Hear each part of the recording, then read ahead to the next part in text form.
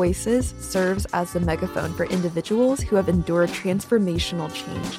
By highlighting trials and triumphs, our desire is to create a safe space for pivotal conversations, which in turn will deepen the story and provoke hope for you, our listeners. As you may know, change is never easy, but it is inevitable. You are not alone in what you're facing. Your transformation is possible, purposeful, and now. And here's Erin Wiggum, founder and managing director of New You, with this week's guest.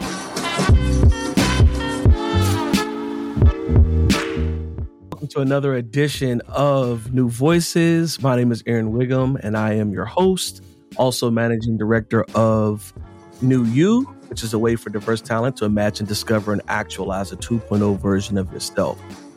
You are in for a treat today. We have a wonderful guest who we're going to spend some time getting to know. She's going to share a little bit of her acumen as well as her personal stories. And I'm really excited about this conversation. This has been a couple months in the making here. And so we finally carved out some time in both of our schedules to bring to you this show. Sit back, buckle your seatbelts. We're in for a ride today. I bring to you none other than this woman who is an amazing thought leader. She is a trendsetter. She is someone who is a pace setter. I also know her to be a skilled psalmist. I also know her to be an accomplished attorney. I also know her to be a wonderful friend, and I would even go beyond friend to family. And so we're going to have a very, very heartfelt conversation today with none other than Miss Tiana Mann. Tiana, welcome to New Voices. Thank you for having me, Erin. I'm honored to be here. And that girl that you're talking about, I look forward to hering from her too. You're here in the flesh. You are here in the flesh. Yeah, thank you. So we like I said in the intro, we've spent some time cooking this thing, and when I put this podcast together, me and my staff, Lydia, who's our content strategist, she asked me, well, who are some people you want to interview? And you were one of the first people that popped in my mind. We were first thinking very local with Tulsans, and then immediately I was like, we got to get some people nationally, and we got to get Tiana on the show. She's dynamic. And then even through the email exchange between you and Lydia, she's like, she seems like somebody. I said, she is somebody. She really is. Yeah. Thank you. Thank you so much. Let's go back to the beginning, though. Okay. Let's go all the way back to the beginning. Give us your story. What is the Tiana Mann story from your voice? Okay. Well, my story starts like you in Pittsburgh, Pennsylvania. Go Steelers all day. So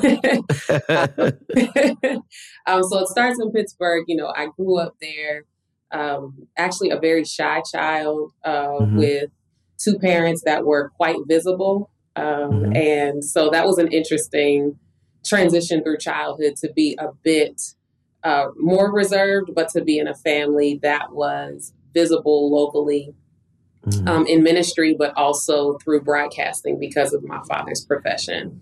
Right. And so, I did high school and elementary school there and eventually ended up in Athens, Ohio at Ohio University. I always knew that I would leave Pittsburgh, or it was my plan to leave Pittsburgh for school. I did not know that I was going to end up in the country in Ohio. And so that was an interesting and transformative experience. And I have amazing friends and great memories from that time that just were unexpected. I didn't really know what I was going to experience. From Ohio, I ultimately ended up in Maryland, where I am now. And I went to Maryland for law school. Getting into law school was somewhat of a miracle. I don't test the best all the time, but I got in, and we can talk about that story later. I screamed so loud that somebody called the police, and they came to check on my apartment. Wow. Okay. It was that serious. And so I was I was grateful to make it into law school, but I really did not fully see what was ahead of me. And what was ahead of me was a transformative experience through a lot of struggle.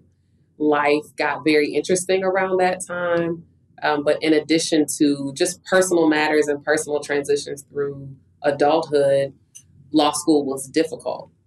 And I was used to being an achiever. And I'm still smart, but law school has a way of humbling everyone. And there's a certain way to do law school. And I learn a bit differently. My soul is a little bit different than law school was. So I was constantly trying to translate the experience of law school into my understanding. And it was a consuming feat. I'll say that. So law school, actually, I had to really work on gaining more confidence as a result of the law school experience, being African-American, being a woman. There were, my class actually had a lot of African-Americans in it. And my father commented on that. He said, "I'm so proud. There are so many Black women in your class. This is amazing." And it was great. But that is not necessarily always the picture in the industry. Right. It's not always the picture at the tables that your profession might be invited to, but who you are is not necessarily always invited in that same way. Right. And so I guess there are so many ins and outs of my story. To make a very long story short, I took the bar 5 times. Wow. And took the bar 5 times. And that was also an interesting encounter with my confidence, because I had to ask myself where my confidence was rooted and what happens when the things that you want, when you don't get the things that you want, not just in the time that you wanted them, but at all. Yeah. And are you still going to find a way to be satisfied with life, satisfied with yourself, and at the same time hungry for a goal? And so I've had some interesting challenges. I guess in many ways they're first world problems, but I do believe that they can be helpful for anyone that has to make some sort of change. Because I know that anytime I'm called to speak to people or interface with people, someone in the room is in transition. And I feel like I've always been in transition. I was a planner for sure. Based on my story or on my plan, my 4th child should be 7 years old right now. And I should be somewhere in the Midwest, settled with my husband. And I live on the East Coast of a very single life, and I have no children. And that's not a complaint, but I mention it to show the dissonance between what I planned and where I am. And I have learned to be truly grateful for the reroute, the detour, and the plan you didn't plan. There's still joy. Sometimes you got to search for it and mine it out. But I think that my story has been one where I've been called to the floor to question my own desires and to make sure that the things I wanted 10 or 15 years ago are still the things I want. And I've learned the freedom to pivot. I don't think we always give ourselves permission to pivot. We commit to the thing that we said we wanted to be when we were 5, but we don't consider that you're different at 25 and 35, and that you have just as much permission to become what this matured person sees, as the optimal plan. And so, like I said, there are lots of twists and turns in my personal and professional story, but I survived my own story, and I'm grateful. Yeah. I'm in transition now, but I'm grateful that I've become emotionally limber, and I can slow the world down for just enough time to say, what is the plan here? What is it that I actually want? Is this in line with overarching goals? And is this something that we should continue to move forward in? And I have had to divorce avatars of my old self and things I thought I would be, things I knew I was going to be, not because they're bad, but because they don't fit anymore. Right. And I've learned to be okay with things that don't fit and moving forward from those. So wonderful. You brought up some really key things there. I want to go back to something you said earlier about your parents living a public life and you being a little bit more introverted in that space. How did you navigate, or what are some of the trials and triumphs of having that as your reality, where your parents are public facing and you have to share your parents with a community of people? Right. How did you, what are some of the trials and triumphs of that? I think let me start with the triumphs. I'm very familiar with the trials, but I'll start with the triumphs. I think that, and you know my parents, for the type of community figures that they were, I think one of the triumphs or the valuable parts was exposure. So yes, I was shy, but I also had the opportunity to interface with different cultures, different people at a very young age. And I think that was helpful because it gave me fluidity in atmospheres. You know, I can go from the playground to the governor's mansion. And even if I don't know everything, I know how to look like I belong. You know, I know how to get along. And so you have the decorum to right. And so it's, you know, it's beneficial, even small things. Like, I don't know if you remember, but there used to be a Greek festival that would come every year to Pittsburgh.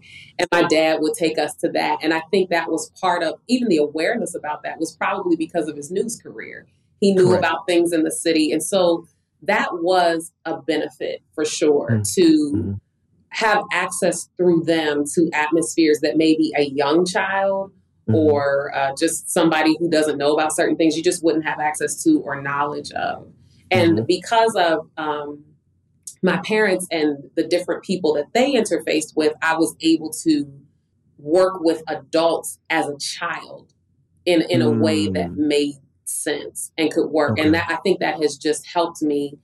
As I've gotten older, I've been able to revere prior generations, but be in my own generation and help younger ones at the same time.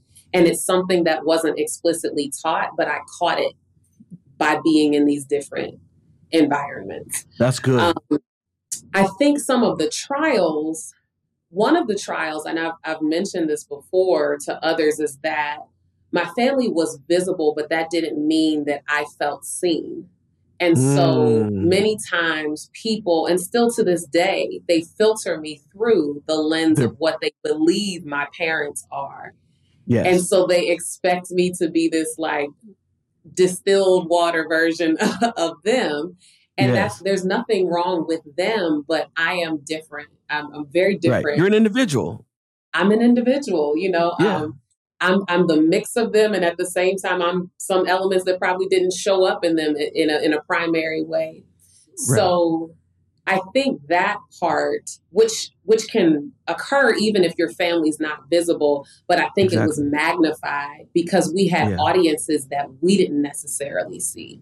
You know, if we went out to dinner on Sunday, someone might greet us because my dad and mom were in ministry, or someone might greet us because they're like, hey, aren't you on television? I saw you on TV on Friday. And so it's interesting because you can be clumped in. And even though I was an introvert, I wanted to be an individual. And it's a bit difficult when everything comes through the strainer of your parents and you're viewed more as a byproduct instead of a production of a union. And so like I said, even to this day, people will still, within 5 seconds of hello, there's a comment about my parents. And I'm like, I am at this big age. I'm grown. You know, I don't fight it anymore, but I'm very aware because it took me some years to figure out the language that I'm visible but not seen. So And so let's stay in that vein there. So as a PK, you chose to really chart your own waters and chart your own path. And so how difficult was that to like allow your identity to surface and then say, this is the direction I want to go, And ministry will always be a part of my personhood, but it won't be in the forefront of who I am. Right. I don't know that it was one decision, because I think that, our personalities, our souls, they are going to show up. You can try to suppress it. Mask it if you want. Like they're gonna leak out. And so I will always, ministry and service will always be a part of me, because I have my own relationship with God and I have a desire to serve. I believe I understand some of the people I'm called to help.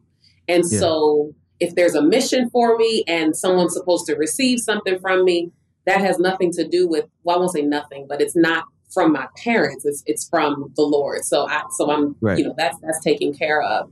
I think that particularly in ministry, sometimes people assume that inheritance looks like business inheritance or like legal inheritance. Yes. Your father was a pastor, so you'll be a pastor. Or if you can speak well, you should be a preacher. You like to argue, you should be a lawyer like your previous, like your ancestor. And it doesn't always work that way. No. I'm not against the type of ministry persona that my parents embodied, but I also knew that there were ideas and inspirations and convictions in me that they weren't necessarily locked to a 4-wall place that people came on Sundays. And I think as my own relationship with God developed, I recognized how life applicable He is, and how that there's value in displaying the reality of God in non-traditional spaces. Yes. And so as time evolved, like, I think that God is so thorough because He had me born at the right time. There you go. So timing is everything. Right. So I was born at a time, in the 80s, where I always say that the time in the 80s and 90s was faster because we had the introduction to the internet. We got a lot more done from 1980 to 2000 than a lot of people got completed in the century before, in the 10 years before. And I was strategically placed in that time to be the child of parents that were a little bit older than my peers. I'm part of the youngest of my generation, and I'm a bridge to the people who are younger than me. So it's an interesting space to be in. And it was always an interesting space to be in. But I think I noticed early on that God was so much bigger than just church service or service within a church.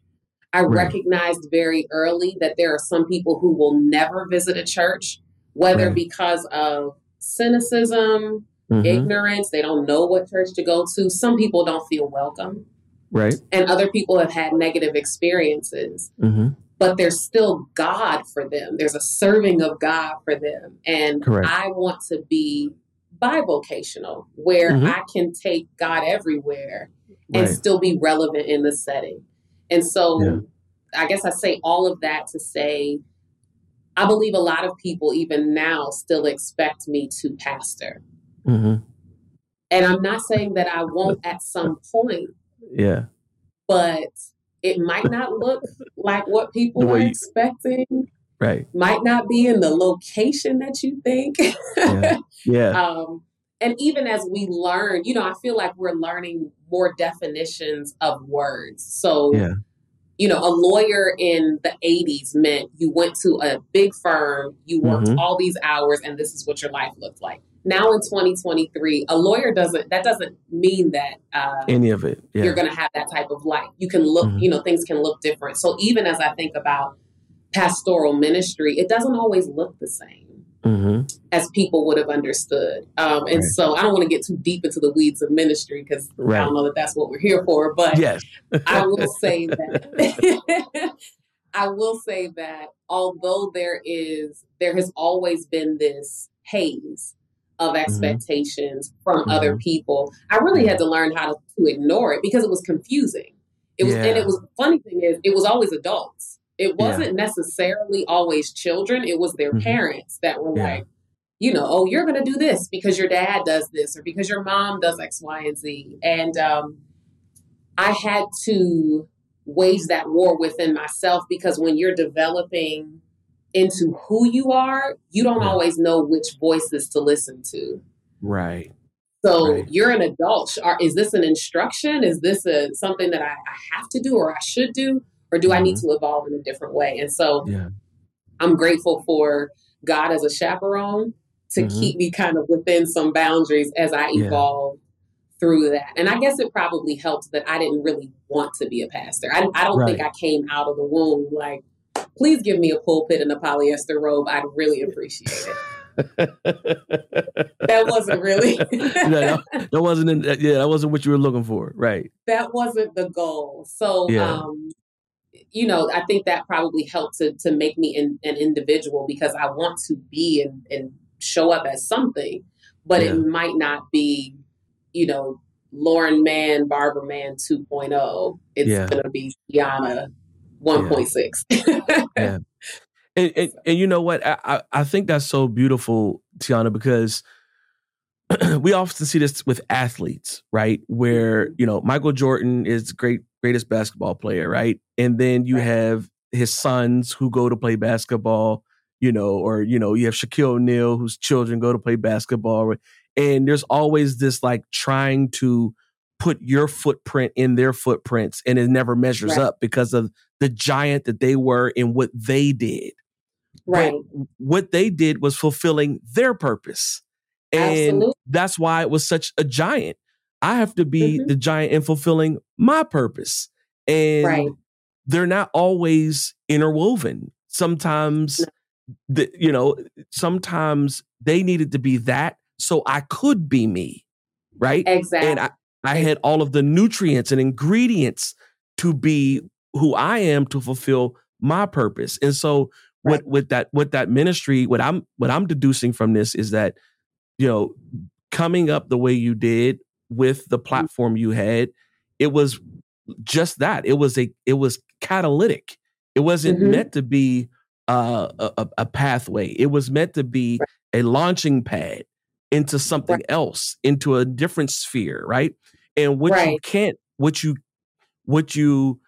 how do you infiltrate the boardrooms and the courtrooms if you are only behind a pulpit, right? And so being able to be that same, or live with the same integrity and values and have all that stuff in you and have it come out in a courtroom or in a legal dispute, it's still for the greater good. And it still means that the word will not return void and will accomplish what it was sent to do, right? And exactly.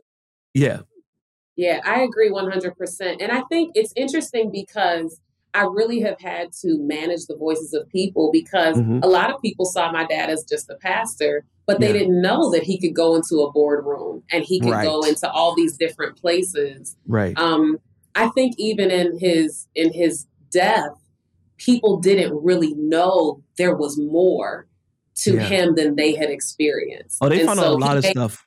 Yeah. A lot of things. There were so many things he had been exposed to in places that he shared with other people, experiences that he shared with others. And so I've learned to be the trick bag. I've learned to be the hidden assault where you don't know where I'm coming from. Because the effort I put into explaining myself to you, I could just be a display of God's greatness and be active. And because of my nature, I'm usually advocating for someone. It doesn't have to be in court. I usually have a cause on behalf of someone else. Just watch me work. Just watch me work. And we can clear all this up. So I think it's been one of the things I've had to do, and I still do as an adult, is managing voices, because people will amplify their opinions and attempt to make it louder than who you are, because that's what they're comfortable with, or that's how they want to see you, or they expect your family line to produce in that way. And so I've had a great conviction, I say in the last 5 to 7 years, where I've had to stop and say, where am I taking my cues from? Is this God? Is this the plan for my life? Or is this a societal expectation that has no context of what my purpose is? Is this some legacy argument or voice where there's an expectation, whether from family or the public in some way. And it's been helping me to slow life down, to kind of put all of the voices in a vestibule, if you will, in a hallway, in a narthex, as my dad would say. A narthex. Right. And just let everybody wait. Like, you kind of have to have an emotional mudroom where the stuff of life can come and sit. And when I'm ready, I'll deal with it or dismiss what's necessary. And so I had to learn and evolve and get to that place where I felt I had enough permission in my own life to not allow access, even vocal access of people into my closed space. So that's great. That is really, really powerful. And I've seen so many people crumble under that pressure. To see you persevere through it is just, you know, a testament of your strength and you know, your will to win. Let's talk about, you said that you had taken the bar exam 5 times. 5 times. So let's stay in this vein of perseverance here. Okay. Now the bar exam is, how long does it take to take? How long is the what's the expected amount of time? So the bar exam is at least 2 days. It is a 12-hour exam total. Okay. There are some situations where it can be a 3-day exam, but it depends on which states you are applying for. And typically it's going to be a 3-day exam when you're trying to take a test to get you into more than one jurisdiction, more than one state. And let me say this is the information that was true at the time when I took the bar exam. Some things have changed since then, but this is the context of my struggle, because that's what it was. Okay. Yeah, that's good. So now you have this 2 to 3 day test, 12 hours, all right, at that time, and in the state of Maryland, and you endure this 5 times. Yes, it was 5 times, and it wasn't back to back. So typically you come out of law school, you graduate, toss your hat up, and you go into bar review. And then you take the exam in July. The exam is only administered in February and July. So that's a limitation in and of itself. The GRE, the GMAT, all types of these other tests, you can kind of just schedule them and show up. But the way that the bar exam is set up is that one part of it, the first day is all writing. At that time, when I first took it, I wrote it by hand. So you have 3 hours of writing, a lunch hour, and then 3 more hours of writing. And then your second day is 200 multiple choice questions, 100 in the morning and 100 in the afternoon. And so it was a daunting experience. Now, through bar exam, I met some amazing friends that are still friends to this day. I just went to one girl's 40th birthday party last week. It was great. It was a time. Okay. And they've been, they are my sisters, they're my friends, and it's wonderful. Yeah. But to make, again, because this part of the story has a lot of ins and outs, it was very difficult to not pass the first time, but you kind of expect it because that can happen with the bar exam. Right. It hurt my feelings for sure to not pass the second time. Yeah. Every other time was like almost insulting, but not in an arrogant way. It was, I turned inward. I was like, what's wrong with you? I had to learn about what the bar exam attempts to accomplish and how it does it. Everything, even in college, everything is strategy and numbers. Yep. That's not how I lived in the world necessarily as a kid and as a young adult. So I had one time, which was really interesting, where I had gotten my scores back. I didn't pass. And you look at your raw score and your weighted score. So we're already doing math that I'm just like, this is a lot. And I had a teacher, a professor, who was also the owner of a bar review class. He looked at my scores and he said, what's going on here? He said, it's clear to me from your numbers that you know the information. This is not an issue of you not knowing the information. He said, if you had taken this bar exam, the administration before, you would have passed with the same numbers. But because the numbers were different, the number of applicants and things like that were different when you took it, you didn't pass. And so I was like, man, the numbers are against me. Right. I'm tired. You're hungry. Yeah. It's just a lot. And so I was really frustrated. And I was doing this, studying for the bar exam while working, but I wasn't able to work in jobs that would actually meet my financial needs because I didn't have a license yet. And I hadn't passed yet. And so it was beyond frustrating. When I say my needs, I mean that there were people who passed the first time that were making $10 or $15, maybe $20 more per hour than I was, and we were working on the same project. And our loan, we all had school loans. Right. Yeah. School loans are the same regardless of whether you pass. Right. And it was really discouraging.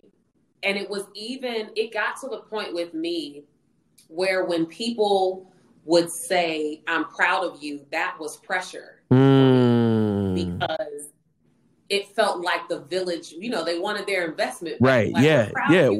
Where's our ROI? Yeah.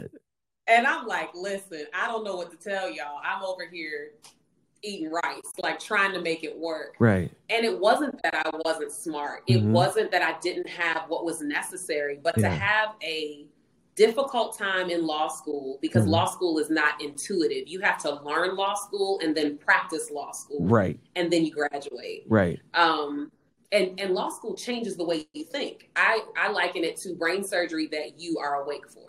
Because in your first year, they change how you interpret the world. That's why lawyers are different. Right. We look at the world differently and we help manage or prevent risk, essentially. And so it was hard. I didn't know if I should work in the legal industry or get paid more money in another industry. And because I was a new person to the legal industry, I didn't know that whether if I took my foot out the pool, could I get back in? Right. Not a lot of people looked like me. My closer friends were navigating being new attorneys. And one of the things that was difficult was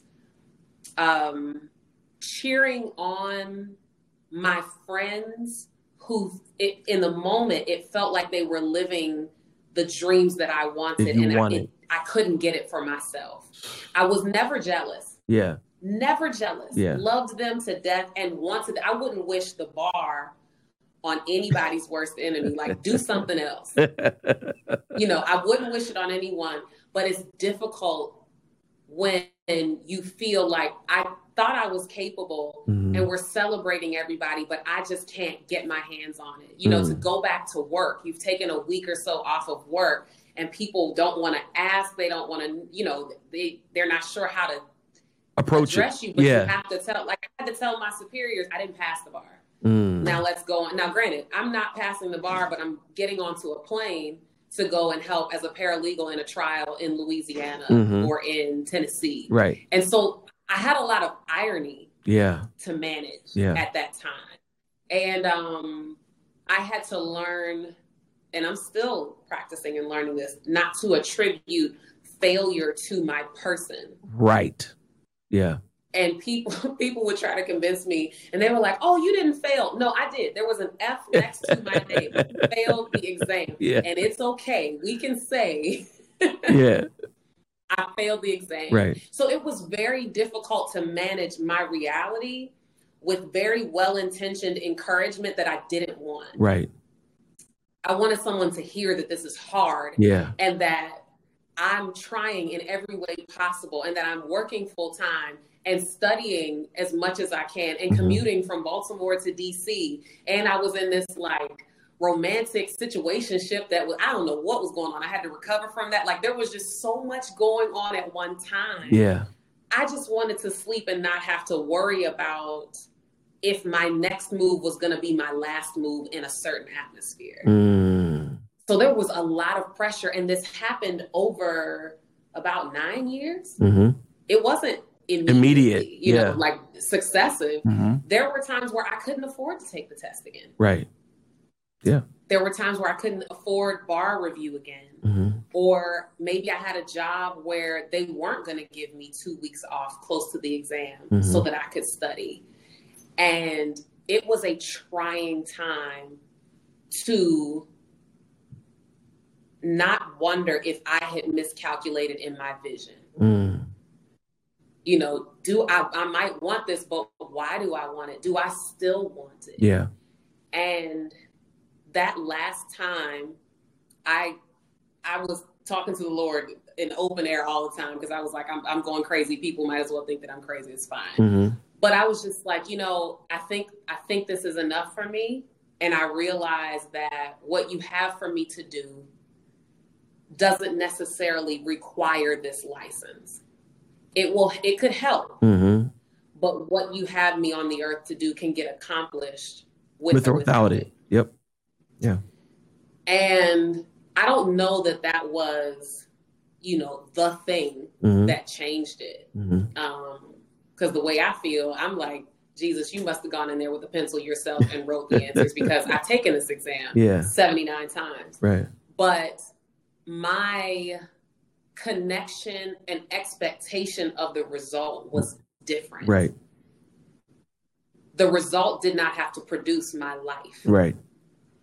It was going to be an experience, whether I passed or whether, you know, they had an F next to my name again. Yeah.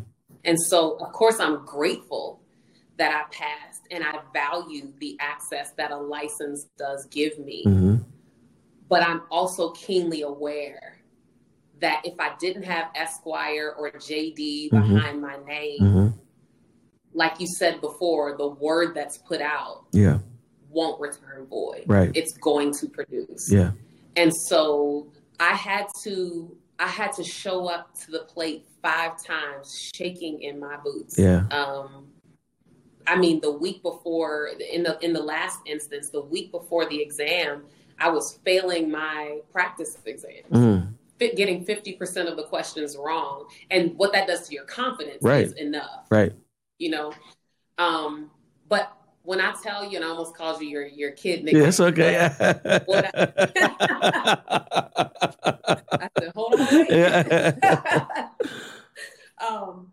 But I'm telling you, I really do believe that this was a divine situation, because strangers were encouragement to me. I was studying at a kind of like in a cafe area, and this woman, she just saw me with all these books in front of me, and she was like, she lit up. She just said, "Oh my gosh," she said, "you're gonna pass. What are you studying for?" And I said, "I'm studying for the bar exam." She said, "You're gonna be fine. Don't worry about it. You're gonna be fine." This woman didn't know me at all. And when I tell you, I felt like God himself put the whole earth on hold and was like, "Let me go hug Tiana." It felt like that, because again, I was failing practice exams, and a stranger who didn't even know what I was studying for said, "Don't worry, you're gonna pass." And it was a boost to go and take another exam and fail it again and keep on taking it. I considered not showing up. I considered not going to the exam because of how I felt. And I decided, I said, you know what? I've prayed. I've said all these scriptures. I'm doing all these things. It's hot outside. I'm not having fun with my friends. I was like, the least I could do is show up. And if it goes down, it goes down. But I'm going to at least show up. That was my determination. I'm going. And that was all I had. And I showed up, and they put the test in front of me. And look, I pushed some buttons, and I did the test. And so I know some people don't like to approach things with a bare minimum attitude, but it was all I had. Right. My bare minimum was my full budget. And I dealt with the exam when the exam got in front of me. And thankfully, that was the last time I had to deal with that exam for Maryland. So, well, I'm grateful. And thank you for sharing that. What I'm hearing out of that is that it redirected your trust, because, you know, you were looking at this saying that this test is going to give me license to become who I need to be. And it's like, no, you're going to be who you're called to be with or without this test. And so once you relieved yourself of the anxiety of trusting the test to give you license, and you know, just said, you know what? I already am that. Oh, okay. Now I can go and take that minus the anxiety of what this test can yield me, and even sending this woman out of random. Sometimes you need those random witnesses to say like, oh, for sure. You need those, man. It means something when somebody comes and says, you're like, wait a minute, you don't know me from anybody, but you took the time. Like that shows a level of. Let me say this first. I always try to be aware of following through on doing those things when now you have the urge to do them.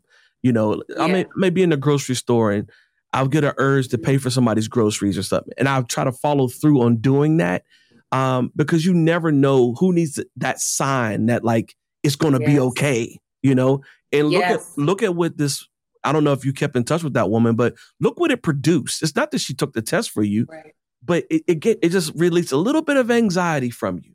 And for sure. Yeah. For sure. For sure. And it was such a blessing because she wasn't connected to anything. Right. I didn't even have the mental wherewithal in the moment to get her phone number and be like, let me let you know. Because in my heart, I probably would have given her handwritten notes to say thank you. Yeah. And this is what's going on. Yeah. Maybe one day I'll see her again. Yeah. But it's so true. You do need those witnesses, random witnesses to get you through. And I love that you brought up when you feel the urge to do something, just go through with it because you don't know the weight that it holds. It could be something small to you. Right. For me, I think it helped me show up. Absolutely. It was an inspiration to show up. I was like, they can have my money. I'm done with this test. So I'm so grateful. And I do want to say this. Yeah. Because I don't want to misconstrue my story. Mm-hmm. I was not without support. Right. I had a village of people that were praying for me, that were trying to encourage me. Yeah. To the point that they could, because everybody didn't really understand the torture that the exam is. Yeah. I had friends that blessed me in so many different ways. Mm-hmm. And I'm forever grateful for that. Right. What is also true with that is that I was the one that had to go and take that exam. Right. Yeah. And so there was a point where it's just like, all right, suit up and you're going into the ring on your own. Yeah. But I passed it, and it was interesting because when I passed it was the first year in a long time that they changed the location. So the atmosphere even was different. I hadn't been to this battlefield before. It was much more relaxed. And I did it by myself. I didn't know anybody in that room. And I wish, of course, that I had passed with my friends. That would be a great memory to have. Right. But it was me and the Lord. And I can't attribute it to anyone else. It would be spiritual plagiarism for me to attribute that victory to anybody but him. Yeah. And so I'm grateful to learn him at that intensity. That was a masterclass in letting go. Yeah.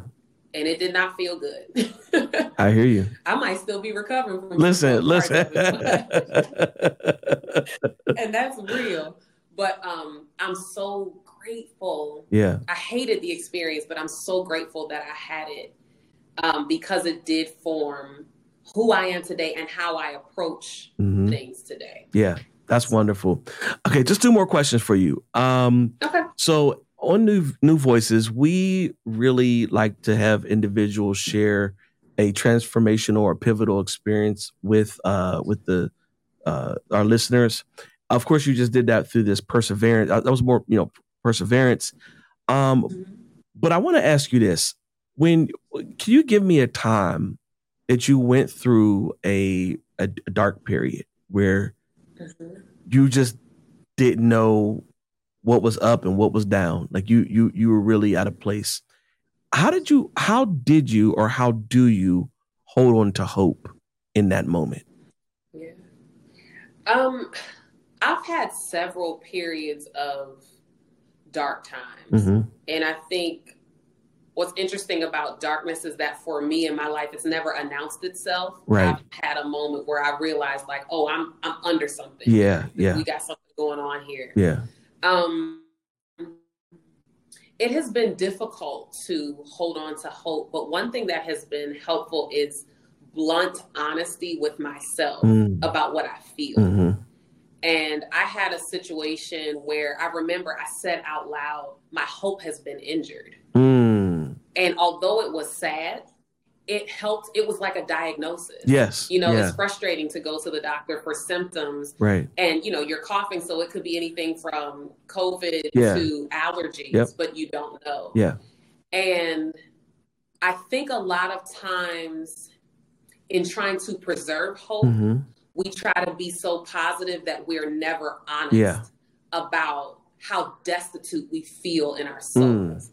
Like, this hurts and it sucks and I feel targeted and I don't like it. Right. And why is someone else who has a different heart ahead of me? And, I stopped editing myself. And I think that honesty helped me to see where I actually was. Like, Tiana, you're on the edge or you're over the edge. And when you can orient where you are, you can get the help that you need. Yes. Or you can decide not to get help. So I think that there have been multiple times where I've had to preserve hope. I'm in a transition right now. Like, I decided to take all of my information down as far as my law firm was concerned, because I could feel my vision was changing, and having a website up that wasn't really in line with who I am was pressure for me. Okay. And I work another job. Like, I work a daytime job, and I'm also building this vision for this firm. And I felt like almost like a failure, because it's like, I'm in the middle of trying to figure out where I'm going to land. I should be more sure. I'm a professional. Yeah. I've come through all these different things. And I had to remember not just why I started, but how deep this thing was on the inside of me. That the reason why I'm doing what I want to have me larger than me. And recalling that I'm not trying to do a job, I'm trying to a mission, has helped get me back to hope. It's redirected me to the path of hope. And it's reminded me that even though there's something I can't see, I've been invited the process of building something visible out of this inspiration that's been given to me. Yeah. Now, it might sound cute the way that I've said it, but this has been a journey. Yeah. Yeah. It's taken time. These aren't like, our emotional selves want to be comforted when you're hurting and when your hope is frustrated and when it feels like you have this that you do, but everything, whereas the people, resources are all against. But I think we have to acknowledge that place first before we try to get pulled out of it. Because we can take despair along with us to the next place. Right. And we don't want that type of baggage. So I like for us to slow life down. Yeah. To be very honest with myself. Like, okay, my hope is injured. I'm sad and Z. And then I seek out help, whether it is community, seeking out company and friends. It could be therapy. I'm a huge fan of therapy. My faith comes along with me in all of those buckets. Right. But faith couples well with community. Right. And faith can couple well with therapy as well. Right. And I think what has helped me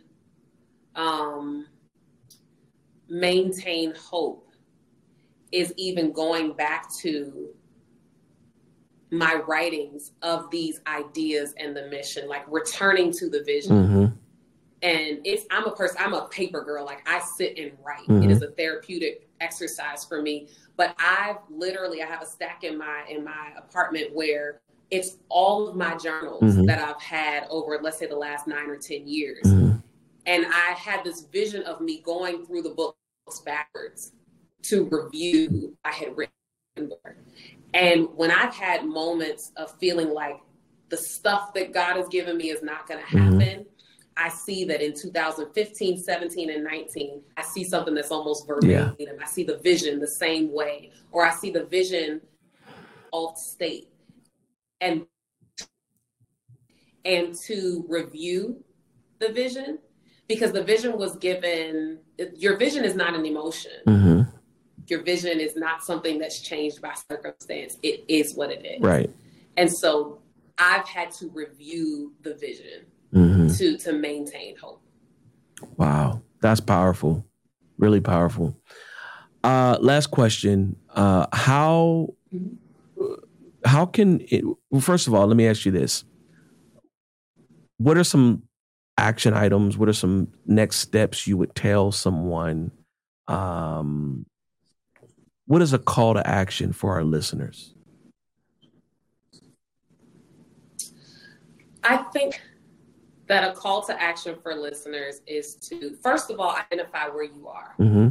Be blunt and honest with yourself about where you are. Yeah. And I find that a lot of us are stuck. Mm-hmm. And when I say be blunt and honest, I mean, don't let your desire to be positive edit where you actually are. Right. It's actually very good help to know exactly where you are. Yeah. And don't be afraid of your emotions and what you feel, whether that's rage, frustration, whatever the case is. Mm-hmm. I think the first call to action, again, is to kind of get a lay of the land of yourself, discern yourself, figure out where you are, considering your journey and considering where you're trying to go. And I think the next step is to find a way to take inventory of what you actually do have as a resource. And what I mean by that is, I'll give you an example with entrepreneurs. You know, a lot of times we talk with entrepreneurs and one of the frustrations is the lack of funding or the lack of access to something. But sometimes if you just take 20 minutes to list out friends that you have, services that you use in your personal life that could actually be used for business, you find that while you might not have everything, you have something enough to keep moving. Right. And then I think you need to take another pause and make a decision. That's one thing in my adult life that I'm seeing, is how powerful our decisions are. Where do we decide to place our effort and emotion? You can be in despair and decide to be hopeful. That's it. Yeah. And if I decided to be hopeful, that's my commitment. Right. That means that when despair comes up, I still create or find or have written on a card a counter argument for the voice of despair. Right. And so I think that if you are trying to translate a vision and a conviction into a lived experience, that's what I think creativity and giftedness is. Taking something invisible and making it something that people can live through. Right. You have to be okay with grounding yourself and asking yourself, where am I? Yeah. Being unafraid to say where you actually are, and then making a decision of what you're going to do in the face of that. And for some people, that might not be hard enough to consider as an action step. But one thing I do know is how you feel will bleed out into everything that you do. Yes. Yes. And so if you feel poorly about yourself and you see yourself as a failure, you will eventually treat your business and your actions with a failure mentality. That's failure is going to scent what you do. And so it may not feel like it's good work to do, but it's a long game. Yeah. And you're playing against yourself. Right. So I've found, and I'm a person that wants concrete stuff too, right, but concrete still needs the right elements to harden. And one of those elements is how, right? Yeah. And you need to know where you are so that you know how to carry what you have. Right.